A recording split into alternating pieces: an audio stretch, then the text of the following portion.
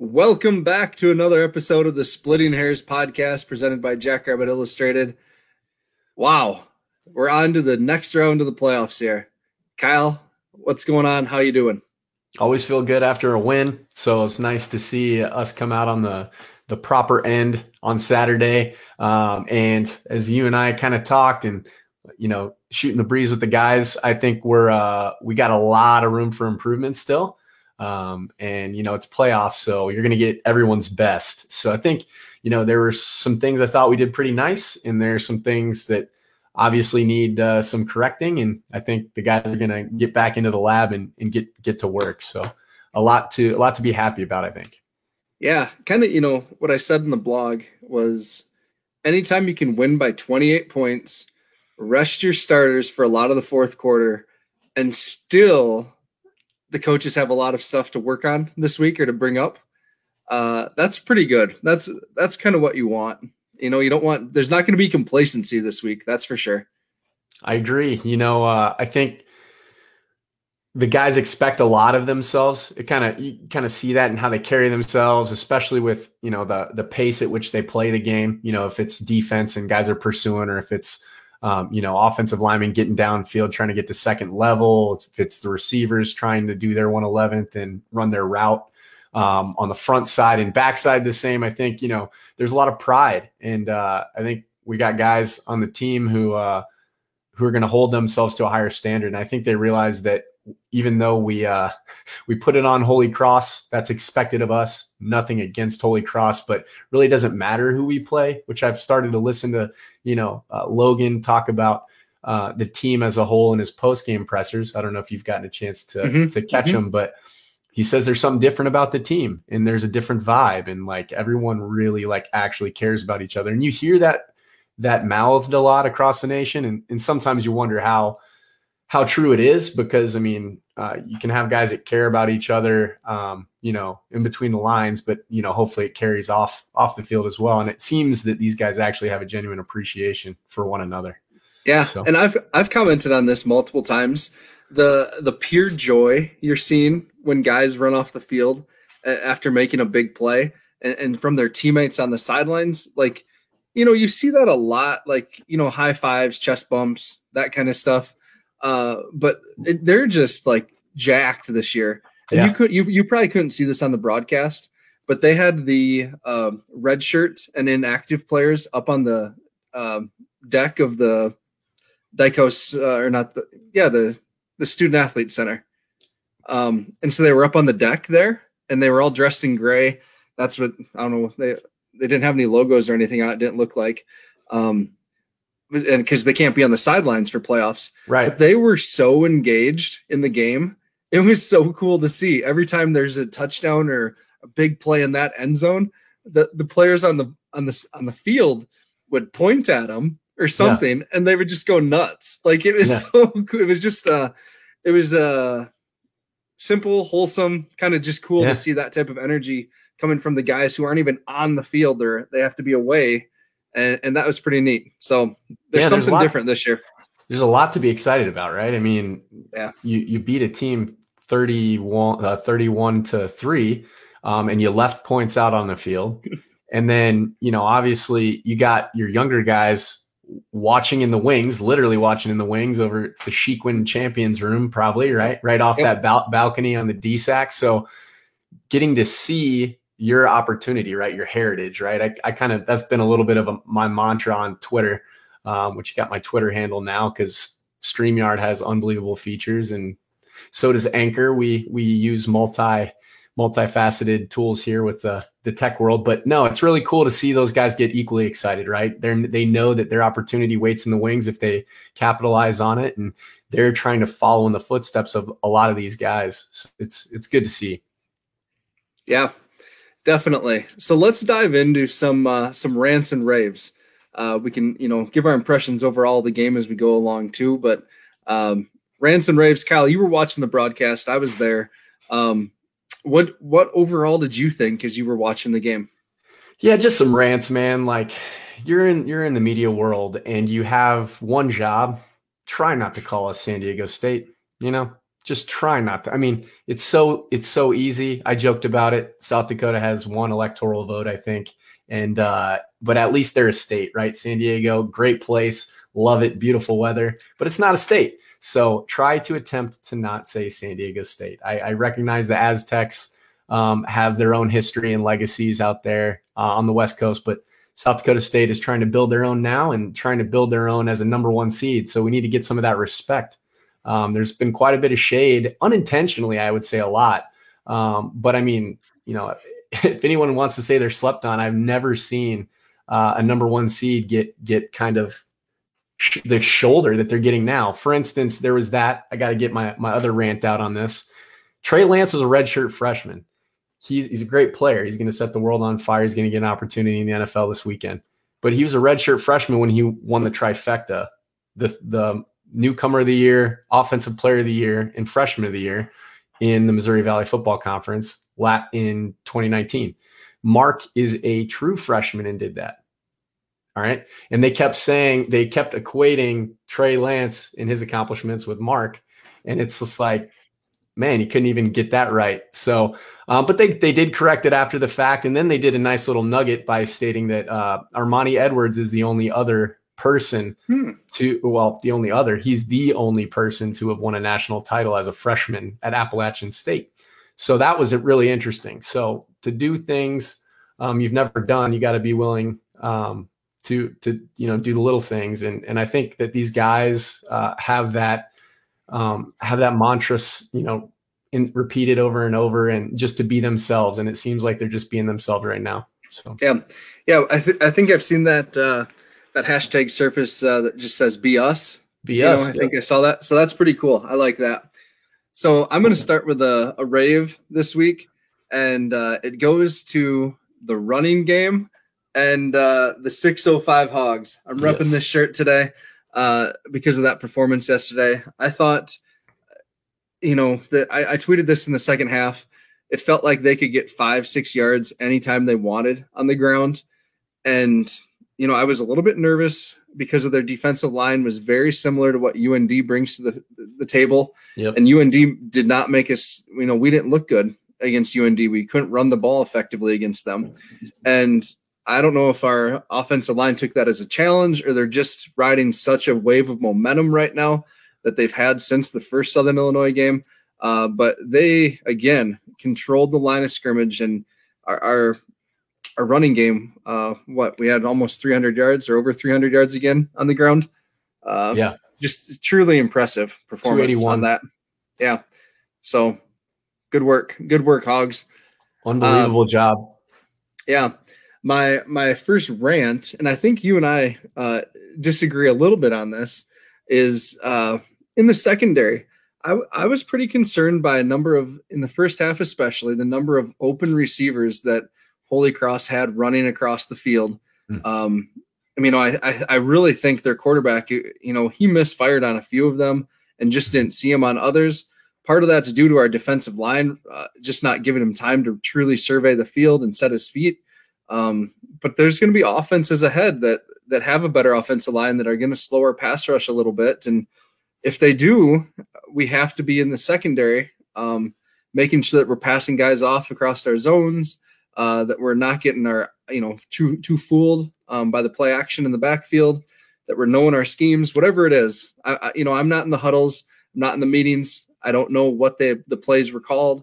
But I do know that guys were open. So, that's one of my raves. We got to figure that out. Yeah, no, I think the area where I diverge a little bit is just, I think the secondary did a pretty good job. I think the safeties could play a little bit cleaner. And what I mean by cleaner is a lot of times they're really biting hard on run action.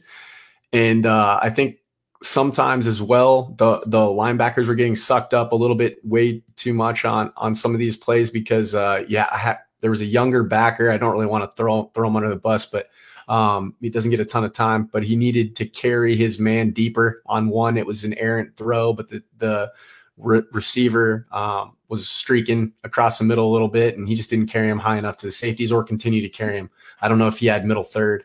But the thing is like, exactly what you said in terms of a rant. You're going to have to make sure we clean those things up, going into some better competition, because Holy Cross, we knew they were run heavy, right? We knew they were run heavy. We knew they were going to use some UND-ness to try to create some offense through the air. But at the same time, a couple of those plays weren't even that nuanced. They were pretty vanilla, pretty basic plays.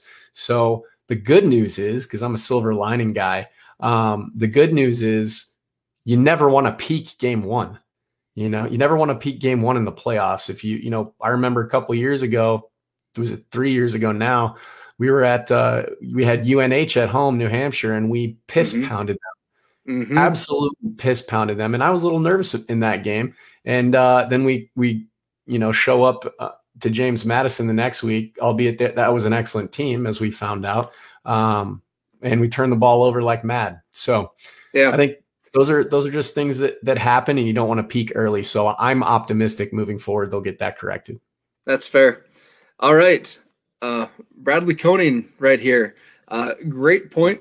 Special teams had a blocked field goal, recovered a muff punt, punt that landed inside the one, gave up no big plays. Absolutely. That's perfect. This is what we're looking for. If we can win the three different phases of the game, I think Logan said it in his post game. You're not going to lose if you win all three phases. No. And we definitely won special teams yesterday. So that was huge. Great point, Brad. Thank you. So the next thing that I had, at least for a rave, I guess, was special teams there. I think the chain gang, I mentioned them just in passing just a little bit. Our defensive line, just incredibly deep, the number of players they trot out there. It was cool to see Jared DePriest get a sack there in that fourth quarter. One of those guys that is just right now battling the depth chart. I mean, he's a huge framey young man. He was a 3-star recruit for us, had offers everywhere. If he keeps that up and shows that kind of burst, he'll be just fine. Ryan Van Marl looked good out there yesterday. You mentioned Caden Johnson is someone that stood out to you. That's exactly what I was going to bring up. These are guys that are further down our depth chart that are flashing. Yeah. And that is just so cool to see, because that chain gang, man, they run a lot of bodies through there. And if they can stay fresh and look like that, man, good luck. Oof. Yeah, indeed. And, Stig talked about it in his post game too, that he loves seeing, young bodies get on the field so they can get experience. We can keep, the guys that we need to depend on for 3 and 4 quarters of the game consistently. We can make sure they're fresh and spelled and obviously start to build even more depth. I've never seen a team as deep as South Dakota State has right now. I've never seen it. And usually you don't see it at the FCS level. And a lot of the teams that have been able to build a depth, I mean, Matt, you were on this train before anyone. Look at how deep our roster is, and look at how well we've managed the roster, especially considering what you look at across the nation. And you have the transfer portal effect. And then you have the no penalty transfer option. So yeah, excellent job to the staff. Excellent job executing. One of my raves that I want to sprinkle in here would be to clean up passing efficiency. Not necessarily, throw for 500 yards, because I like the balance we showcased. But I need to see in the second half in particular, I need to see a little bit more deliverable balls to the running backs. And I want to see, I'm not, obviously when you got a deep ball open, great, but I like missing them long, because if you miss them long, you live to fight another day, you don't hurt yourself. And I think that's more of a function of just Mark being amped, because we've never called on a quarterback to run as much as we have with him. And we've never seen so much exclusive RPO opportunities throughout the course of a game. So, again, not peaking yet. Yep. And I know you were asking about the wind and stuff, and it was definitely not like a top 10 windiest game ever, but it came and went. It was really weird how it would the flags were completely still at times, and then you'd look up and the American flag is straight pointing to the north, but the field goal post flags are straight pointing to the south. Like it just, you know, and it just swirls and it comes in through that northwest gap between the S-Jack and the stadium, and it's really funny how what that wind does. So yeah, my rant here. This is a doozy here, Kyle. So you remember that final drive of the first half? You know, when you play at home, you're supposed to have, you know, some of that home cooking and stuff that people talk about. Well, first down, Jack started at what, 16, 17-yard line. First down, Isaiah runs it for 8 yards. Jack's, you know, don't get the first down, so they call a timeout. Didn't use much off the clock there. Next play, marked one of the Yankees for 10 yards, I believe. Clock should stop. It's a first down. Yep. The clock restarts when the ball is spotted and the chains are set. The clock barely stopped at the first down and kept ticking. And Mark had to spike it with, 3 seconds left, and we had to attempt that ridiculous 63-yard field goal. Yeah. Like I just was pretty, pretty flabbergasted that that even the ref didn't notice. Like, because there's no way that 13 seconds could tick off the clock from when Jackson got the first down, or one of the Yankees got the first down, and the next play, when Mark snapped the ball. Like it just, I don't know. It drove me nuts. And that eventually, it didn't hurt us yesterday, but eventually it could, you know, plays like that where every point matters in a tight game. Yeah. So, yeah. And, you know, that's a product too of not getting a lot of repetitions during the regular season schedule in terms of the spring, right? So we had our Illinois State game. I mean, we hadn't had a home game since March 7th, right? Or so. Yeah. Or 13th, somewhere in there. March 13th, March 7th, something like that. Because I think we played Southern Illinois in Carbondale on the 20th or so. But I mean, regardless of all that, you'd think the head official would have the wherewithal to say, hey, you know, you'd think he'd be checking the clock and understanding situation too. But sometimes, you know, like you said, you just chalk it up as didn't hurt us. And hopefully moving forward, the officiating starts to peak alongside what we have going in blue and yellow as well. Yeah. Speaking of officiating, let's talk about penalties here. And this is going back to that, quarterback run as well. They finally busted out the Tebow pop pass. I know. I saw that. Finally. And then a penalty. He was covered up. Mm-hmm. No, not covered up. Was it? Yeah. What happened was I think the timing got a little disjointed. Like Mark was, I don't know if he was deciding like, hey, I'm gonna run this too, because he could have. But one of the offensive linemen just kind of kept driving his man downfield a little bit too far. I can't remember which number, but so illegal man downfield. But it was a pretty looking play, just a little bit off in terms of timing. Sure. Yeah, the ref yesterday, the mic in the stadium was a little tough to hear. So yeah. Okay.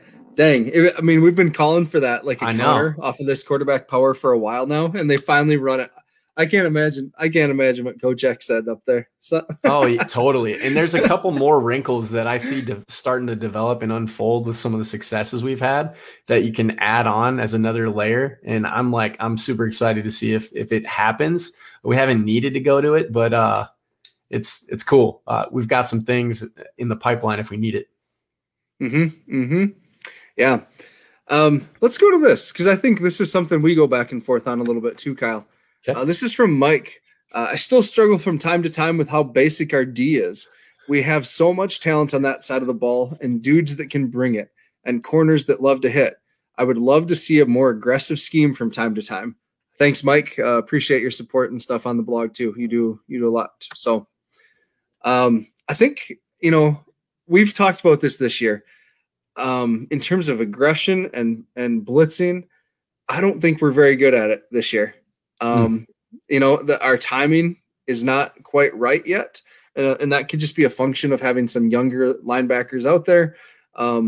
Logan yesterday did register 2 sacks, and I'm not sure if he was in a spy role or if he was just using his instincts of knowing when to pass or, you know, drop back, or knowing when to come up and chase that Sluka, the really athletic quarterback.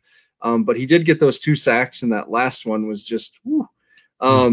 But I don't know. I don't know our aggression. I think I don't know. We've brought in that NASCAR package on obvious passing downs. What do you think?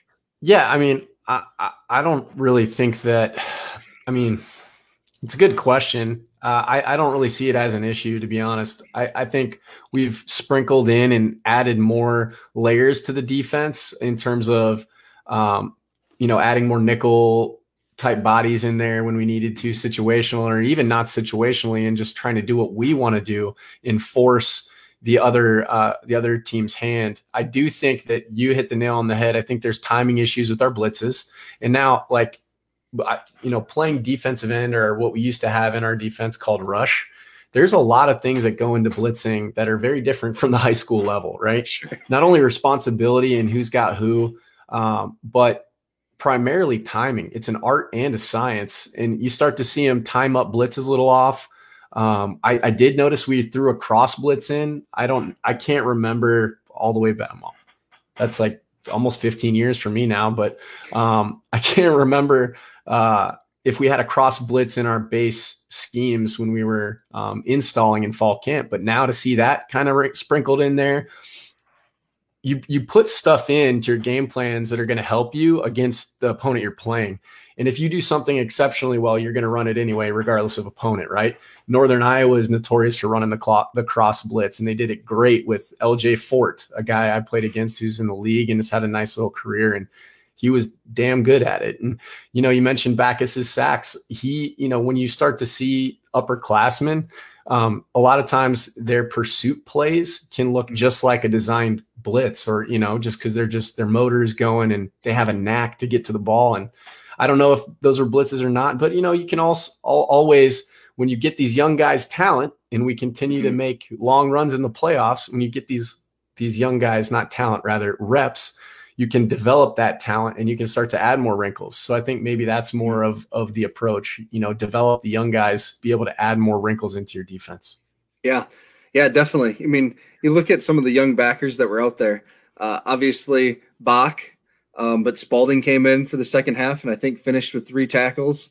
Matt Barnett played. Yep. Peyton Schaefer was out there, and then Sevion Williamson. So, I mean, God, that's a nice little stable there of young backers. So, pretty cool. The one wrinkle that you mentioned, or that I think you were mentioning, that I thought was awesome, and I texted just to make sure that I had this right, was we had 4 safeties on the field for one play, and it may have been more plays, but I was watching and I saw Manchagaya, I saw Griff, and then I saw 25 Cale Reeder right up tight on the bunch, and then the announcer says, and Isaiah Stallbird with the tackle, and there's Isaiah running off the field. So 4 safeties. That's pretty cool. I like that we're rolling in some of that wrinkle, especially a team that had nice skill like Holy Cross, or a quarterback that was going to scramble at times. And with the physicality that Isaiah plays with, especially in run fits, I mean, that's nice to be able to have as a weapon. And, he's still an underclassman. He's a sophomore. Yeah. So to have his ability, in run fits, but also be able to develop him in covered situations. And then also, obviously Griff is good at playing the run. And then you got Manchagaya who's leading the conference in picks. And then, and almost had a couple opportunities yet on Saturday to be able to up that figure. So expect more of that. But again, with all those safeties getting played, that's good, because honestly, I think we got to clean that up. Safety play, I think we need to clean up. Not calling anybody out. I just think that you can never get beat the way we're getting beat. Maybe that's the linebackers carrying them more. Either way, it'll be interesting. Yeah. Hey, so any more rants or raves you'd like to add, Kyle, before we move on to players of the week here? I want to rave, not that it really matters coming from us too much, not to sell ourselves short, but Jaden Yankee, because let's put ourselves in his shoes for a second, right? Like, your brother plays earlier than you do, with significant time. You're growing up, you're probably always getting compared to your brother in some form or fashion. And all you do is go about your business, go about your work, and continue to improve and get better. Had kind of a knee slapper earlier on in the year that he was probably disappointed with himself in, and just has continued to excel. I joked around like with the group thread that he's stealing souls with his jab step, because man, he's done that a couple times in consecutive weeks and is just leaving guys jock straps on the field. So it's been exciting. So I want to give a shout out and a rave to him as well. Yeah, definitely. I agree. I'm glad we have those two. Oh yeah. And then one more rave, he probably didn't show up a ton in the stat sheet, maybe got an assist of a tackle or two here and there. But like you said, Caden Johnson, his ability, his bend and his burst off the edge, I just really like. And I think there's a lot of promise there, especially with Tolu being an upperclassman, creating, our biggest production from the edge so far this year. And then having Quentin as well be able to develop, that's going to be nice to have in our back pocket. Yeah. Yeah. All right. Let's move on to players of the week here. So offensively for the blog, I went, we didn't even mention him once. I went with Isaiah Davis. Yeah. Man, that kid is a freight train. And I am so excited to follow his career. Like I think everything that you hear about him is a quiet young man that goes about his business, works incredibly hard. And you see it, on the field. He reminds me so much of Zenner and how he carries himself on the field, how he has that one cut, run hard ability. I don't know. I really enjoy watching him. And then the 605 Hogs again. None of this happens if they don't block how they're blocking right now. So yeah, no, those are great picks. I definitely Isaiah had 15.6 or 15.8 average yards per carry, 10 carries, 156 yards. So be 15.6. And obviously, that was a really beautiful, that's a clinic tape on his 60-yard touchdown run, because he showed patience. The backer got caught up in the wash, and then the safety took a bad angle, but I still think that safety was in over his head, especially with Isaiah hitting that hole the way he was. He was either going to get trucked and Isaiah was going to get 20 yards, or he was going to house it, which he did. So patience to it and burst through it. Love seeing that. And obviously, another guy we don't talk about too much, we should highlight for this upcoming matchup is Pierre. Pierre Strong, his patience, man. His patience, and what Coach Stiggs says, I'll just continue to echo. It doesn't look like he's trying that hard. And obviously he is, but he's just so smooth and effortless with his running style. I don't know that we've ever seen that at the FCS level. I haven't. Eastern Washington had a guy similar to him a while back. Was it Taiwan Jones? Maybe that sounds familiar. Yeah, played with the Raiders for a little bit, but man, he had a lot of like fluidity in his movement, very similar, a lot smaller than Pierre. But it'll be great to have him because he did not play in the Southern Illinois game. So that's going to be a nice weapon to have at our disposal. Yeah. Yeah. A lot of what you just described about Pierre there was things that Ben Fennell said off air about him. Nice. So that's kind of cool. Good job, Kyle. Defensively, I think you could give it to a number of guys. I went with Logan Backus. That last sack that he had, that just blew me away. And I posted the GIF of from Anchorman after the fight scene when they're sitting back in Will Ferrell's office, Ron Burgundy's office, and rehashing it. And Britt killed a guy, and and that's what last night when I was trying to describe this play to my wife. After I got home, because I was still pumped up about it. And that's the first thing that came to my mind. But what an incredible leader. You watched the post-game press conference as well with him, and it's hard not to like him. I know. Like the passion that he plays with on the field, and then to be able to step into a press conference right after and be that, like, introspective. I don't know. Like, no, he's a smart guy. He's clearly smart. He's astute, pays attention to the stuff, not only what he has to do, but he sees the development of his players. He obviously, one of the things that I learned from just mentors and great coaches like Stig and others I got a chance to be around is each one teach one, right? Coach Stig and Coach Rogers, they can only do so much, right? So if you buy in and you develop yourself, well, then you'll be able to take accountability and rub that knowledge off onto other people, right? And start to ingrain it in the youth in your football team. And you can see that when he speaks about his young players, about Adam Bach, for instance, how he just runs like a gazelle and he soaks up so much. And, a lot of guys will talk about, your 40, your bench, your pro agility, all that stuff. But football IQ at the end of the day, it is an X factor. And Coach Rogers knows football like as well, especially defensive football, as well as thorough as coaches I've ever been around. And for him to say that about Backus, he must be true. So that's a great asset to have. Yeah. Awesome. Cool. Let's move on and talk about the playoff bracket a little bit. Let's do it. So let's see if I can share.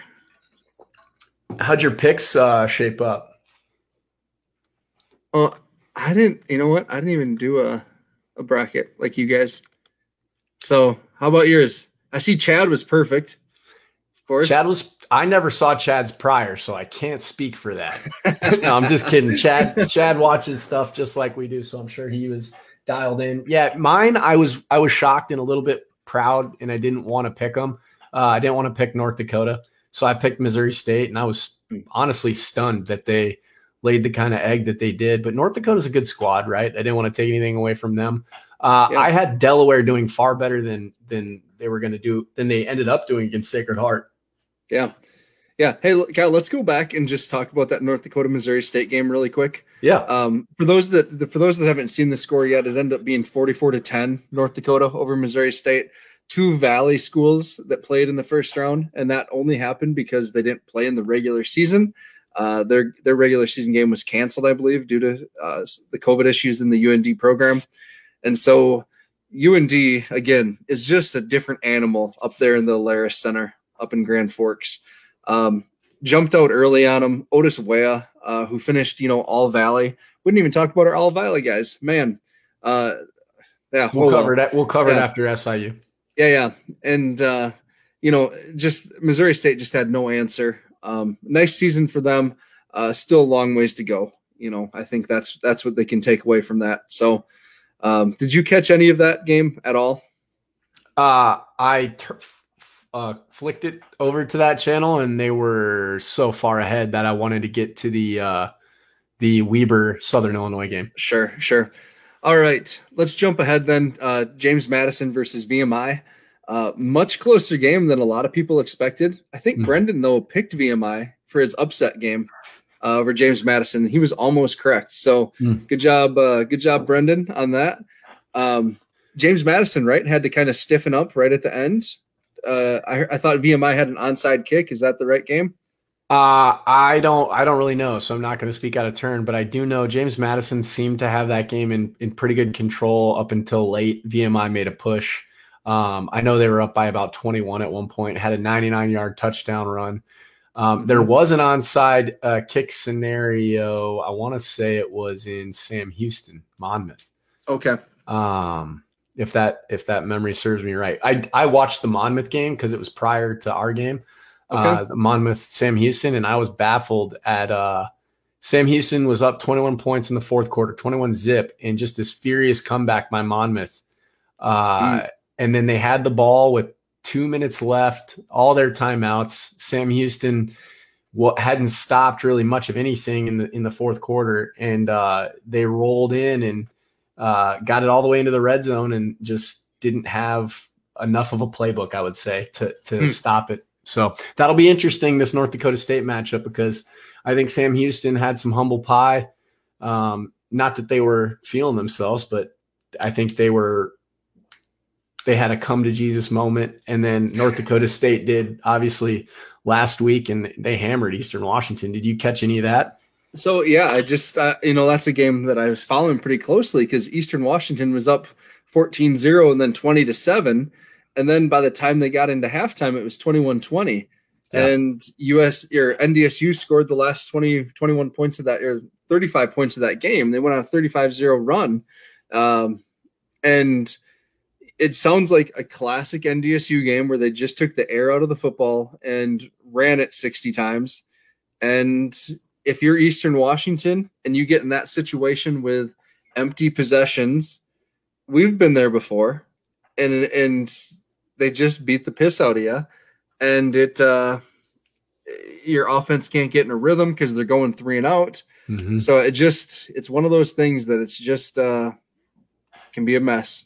It's not fun when that happens. So yeah, and then when you're in those situations and you can't materialize much offensively, you put your defense at a big disadvantage, which is kind of what happened to us historically in those moments, because you can't get a quick 3 and out and then expect your guys to tackle Lipke with 26 consecutive runs. Yeah, him and Ganella, they're going to wear you down. Yeah, so Sam Houston's offense, they can't. I don't know. Sam Houston's defense is supposedly better this year, which they held Monmouth to 15 points, but they cannot.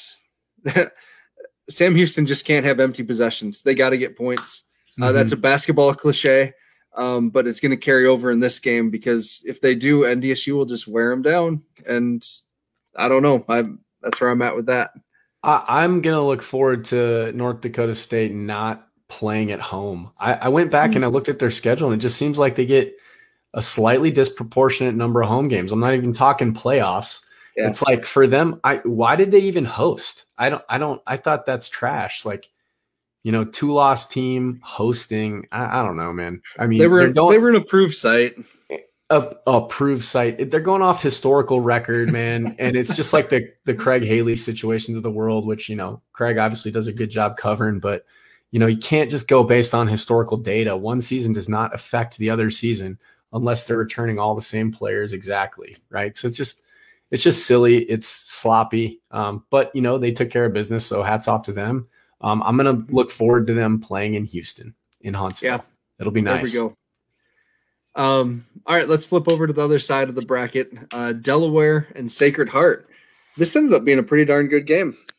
Yeah, athletes, man. There's a lot of athletes on that field. Delaware looks like, everyone on their roster could be a linebacker and is a creative player in former NCAA football games, just jacked. Their strength and conditioning department's doing a great job. Point of note that integrates both Sam Houston and Delaware. Casey Keeler, the head coach at Sam Houston, used to be the head coach at Delaware. When I played for South Dakota State and we went out to Newark, he was the head coach. So won a national title with them. Storied coach at the FCS level and is quite a coach. So that's great. But also the Delaware Blue Hens look well coached on defense, pretty sound ball, not going to make mistakes. And did you see the end where kind of the end of that game? Yeah. Yep. Caught the end of that. Yeah. I was really impressed with their running back. He looks like Sacred Heart or Delaware. Delaware. Yeah. Delaware's got a player. Sacred Heart had one too. I mean, I personally think that is that where Jordan actually came from? Right? Yep. That's where Jordan came from. Yep. So Jordan, I think, could start at a majority of programs in the FCS, right? And just seeing what that running back was able to do, I understand such a full room and why they might have wanted to go that route as opposed to Jordan, this stage in his career. So just a bunch of athletes all the way around. I'm glad we have Jordan because he did some nice things too on Saturday. Yeah. The other game in that cluster of the bracket, Jacksonville State 49, Davidson 14. My prediction of a Davidson upset did not happen. Jacksonville State jumped all over them and did not let up. That was probably the, biggest blowout of the day, right? So, yeah. Outside of ours, we had the second biggest margin, I think, of victory, which you better take. Actually, no, North Dakota had the biggest blowout. That's true. Yep. All right. So let's move into our bracket now. So Southern Illinois topped Weber State in a really good game, really entertaining game, back and forth, turnovers, some highlight plays, a lot of fun there. So 34-31 on Weber State's home field, which Ogden, Utah looks beautiful, by the way. I want to go there. You ever been? I've not. I love Utah though. Just Utah, that whole Southwest region, and with all the mountains and stuff like that, just gorgeous, very scenic. Yeah. So, I had said last week I was looking forward to playing Weber State. That was a team that I named last May when we did our mega pod. Yeah. That I just wanted to play just because again they're like another top level program it's kind of newer to the FCS perennial powerhouses or whatever, however you want to call it. And I just wanted to play them. So, I'm fine playing Southern Illinois. I've been pretty complimentary about them this spring and how they finished the year, and we're looking for games. I like Nick Hill, but I wanted to play Weber State just for something different. So, yeah, what did you think of that game? Did you watch any of it? I did. I thought it was just wild, especially the last little bit. So I saw, I can't remember what the score was at the time, but I saw Southern Illinois, excuse me, Southern Illinois faked a field goal, threw a field goal pass, direct snap to the kicker. Kicker throws it out there to the Southern Illinois player just standing right in the end zone. Obviously a great design because they saw something on film they could exploit. They went to it. Nick Hill, obviously wheeling and dealing, not afraid to go all in with chips on the table. I really like Nick Hill. I think, he seems like just a dude you'd want to just hang out with at the, local dive and just talk ball and life. I've been complimentary about them as well. They got some athletes that are really legit, right? Justin Strong's a good player. And I think that, it was kind of a battle of king of the hills on Saturday because Jay Hill is a heck of a coach too for Weber. Yep. I personally wanted to see Weber, I don't really care who we play, to be honest. I think if the Jacks do what they're supposed to do and take care of business, they're their biggest enemy, right? Like we saw what happened at North Dakota when we don't take care of business, right? So I don't really care personally who we play, but I would say that I like playing new teams because then you get film on them. And you get to see what you've done to try to attack them. And then you never know when they're going to rear their head 1, 2, 3 years down the line when you can then go back into that film. So that's my only take on that. Yeah. So let's go ahead and jump into Southern Illinois and kind of talk about them a little bit. And it feels like it hasn't been that long since we played them. But their offense right now, you mentioned Justin Strong, who was third on the depth chart from their running back room. And Javon Williams Jr., though, suffered a concussion in the CLA game, their last regular season win, did not play against Weber State. And Ramir Elliott, their second string running back, is nursing a bad hammy right now. He did play against Weber, but wasn't quite as explosive as maybe we'd seen earlier in the season. You still saw in this matchup. Oh, and then the other thing, they appear that they've settled on a quarterback, and that Stone Labanowitz is their guy. Corey Lyles has not played since his game against us when he came in relief of Stone. Nick Baker, their freshman quarterback, who was having a really nice, or sophomore quarterback, a really nice season. He is out. I believe he hurt his foot against us or the week before. I forget, but he has not played. Yeah, UNI, and hasn't played since. He's out for the season. The SIU defense, though, I do want to talk about this quick. They've struggled since their game with us. Going into the game with us, the talk is that their defense was pretty strong. And I have a lot of respect for this defense. There are good players at every level. I truly believe that. Defensive line, they have some good players. The linebackers, they have Bryson Strong, who I think is a really talented player. In the secondary, they have Qua Brown. Again, a really good player. But they just aren't putting it together right now. I don't know what's going on, but just some numbers for you here, Kyle. So since our game, they've given up 148 yards per game on the ground. Through the air, they've given up 306 yards per game through the air. And then points, again, it's 3 games, but 36.3 points per game is what their defense is allowing right now. I don't know what's going on. Again, they're filled with good players. That defense is good, but they're not doing it right now. I don't know what's going on for sure. But offensively, they still. Yeah. Offensively, they're lighting it up through the air predominantly. Stone had success this weekend, particularly throwing to Avante Cox quite a bit. 6 receptions, 120 yards, 1 touchdown.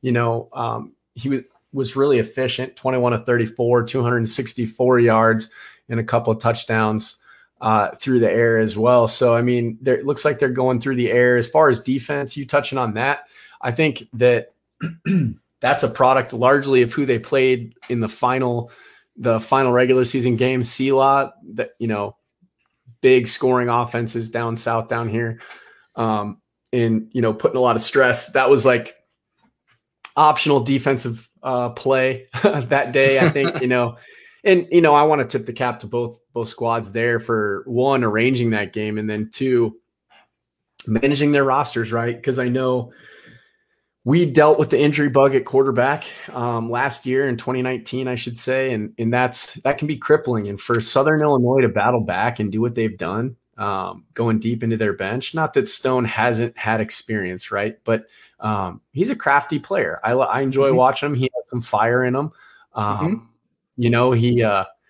It was interesting to watch how he celebrated.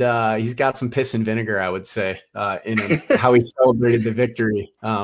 Definitely has a lot of swagger. But, we're going to have to show up and bring our lunch pail. I don't think that this is going to be, we're in the playoffs. You said it early in our pre-show discussion. Everyone's good here. Everyone's on big scholarships or, is fighting tooth and nail to secure a full scholarship, and everyone's got their guys who are the best on the high school teams across the country. So we're going to need to bring it. Yeah. We mentioned all the running backs. You mentioned Avante Cox, who's a heck of a player.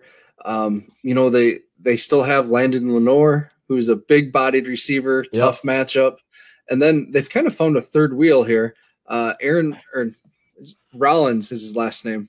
Not RAR, but a different Rollins. So, good player. And again, so they have weapons. And if their offensive line gives Labanowitz some time, he can make throws. We do know he's a risk taker. He's got a little Brett Favre in him where he likes to make those big plays. Kind of a boomer bust at some points, but he is a fun player to watch. He's entertaining, and they can run the ball. That big offensive line that they have, we have to be ready. They're going to be angry about what we did to them at their home, and we need to be ready from the jump because they're going to bring a lot of emotion right away. That. So, couple notes on that too would be to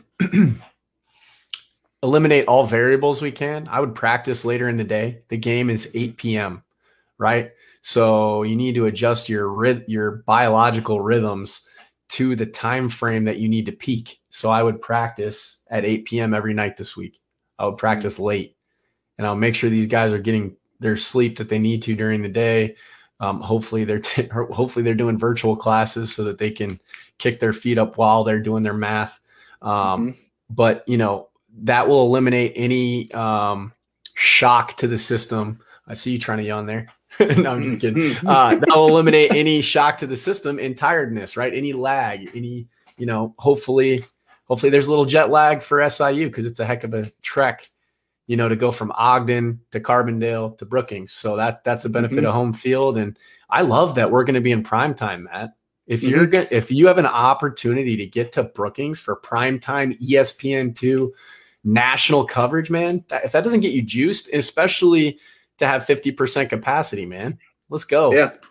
Yeah. I am pumped. I think it's gonna be a fun atmosphere. I like night games personally, anyways. Me too. Just the atmosphere. I don't necessarily love the drive home afterwards, but there's just something cool about playing under the lights. And that's where I feel like, Friday Night Lights, like that's where it all starts, right? Your high school ball, playing under the lights. So I'm just excited for it. I really hope our fans show out. I hope the students show up and make some noise. They were great yesterday.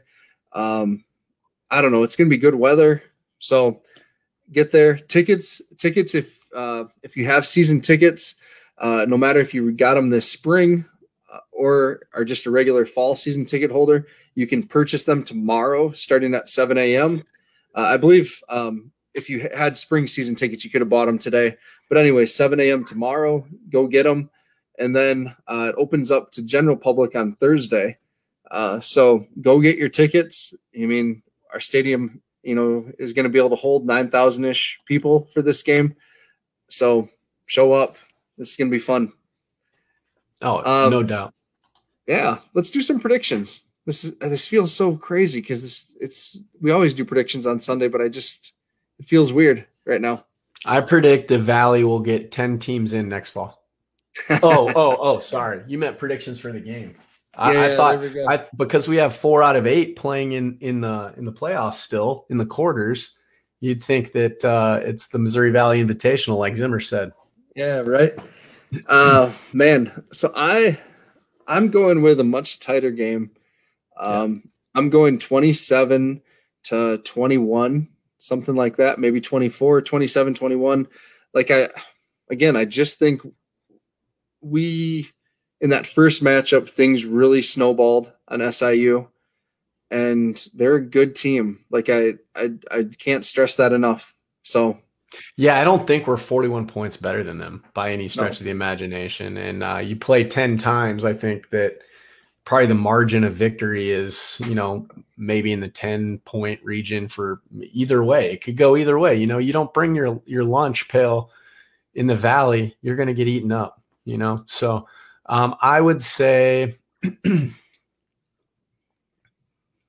going to go 24-17.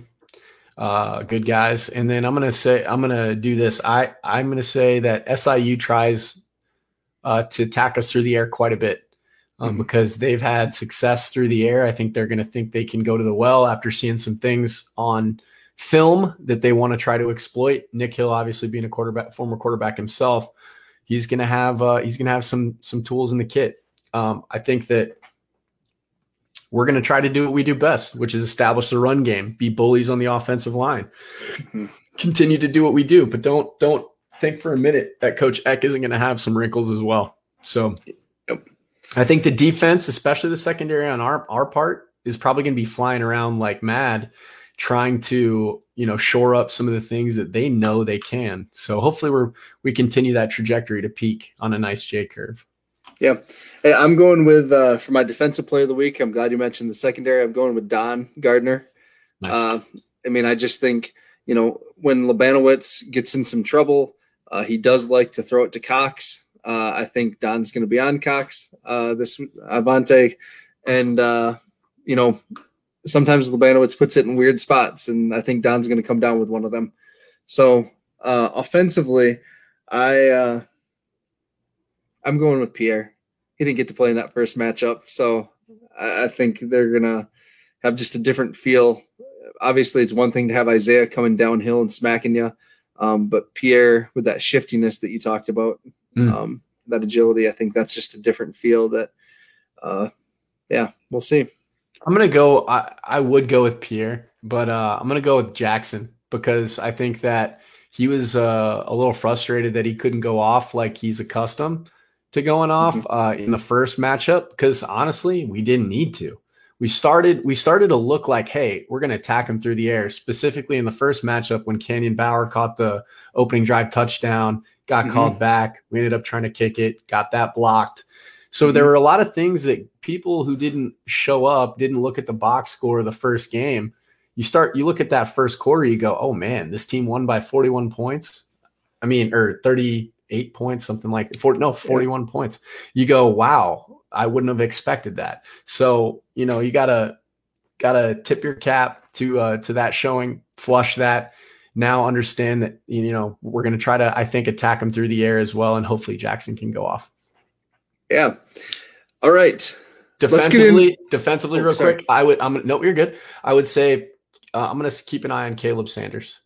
Hey, I like the chain gang. Yeah. Cool. All right. Let's just go through this really quick. Awards. We had a number of guys make the award squad. you mentioned a little bit how Gronowski swept basically the awards that he was up for. Newcomer of the year, freshman of the year, offensive player of the year, and he was the first team quarterback. So that's pretty cool. Joining him on the first team was Pierre Strong at running back, Zach Hines at tight end, Garrett Greenfield at right tackle, and then Mason McCormick was second team. Wes Gannett was honorable mention. Then we flip over to the defense.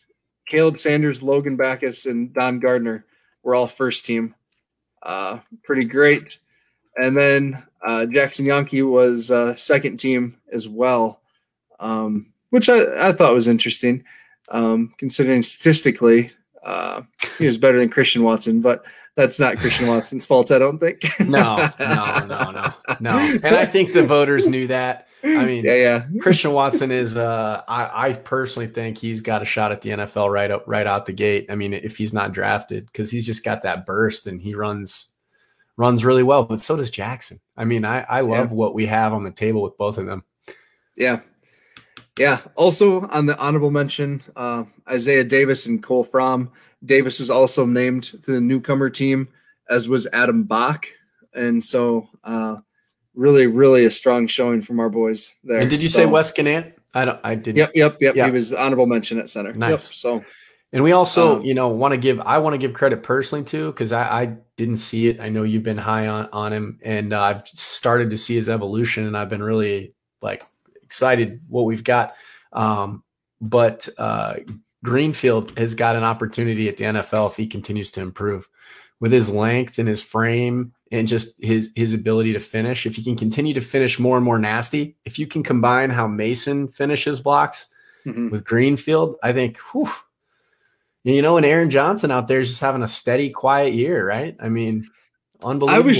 I was shocked he wasn't on a list. Yeah, I mean, I don't think Aaron Johnson's name has been mentioned in a broadcast all season. No, and he's just consistent. He's just been consistent, and from your left tackle to completely forget about who your left tackle is with a freshman quarterback. Yeah, I don't know. I was just shocked he wasn't on a list. Well, we brought him up here. He's on the Splitting Hairs all-conference team. So yeah. Before we go, want to give a shout out to our softball team who clinched the Summit League regular season championship today. They took 3 out of 4 from USD. USD in yesterday's opener did snap their 16-game win streak. But then we buried them the 3 games after that. So that was pretty cool. Also, the baseball's team, I believe, split with NDSU, I want to say. That's correct, yep. So that was pretty cool. And then golf, the Summit League golf tournament's going on right now. And our senior, Teresa Toscano, right now is in first place. So that's pretty awesome. She won a whole boatload of tournaments this spring. And the team is in second place overall for the conference. So that's pretty cool. Nice. So good on Teresa and good on her teammates. What a fun time. Track and field performed really well down at the Drake Relays. So that was good to see because, that's a premier event in the Midwest here. So, yeah. All right. What else, Kyle?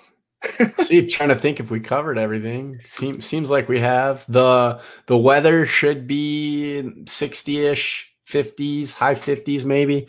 You know how it is in South Dakota, can change on a dime.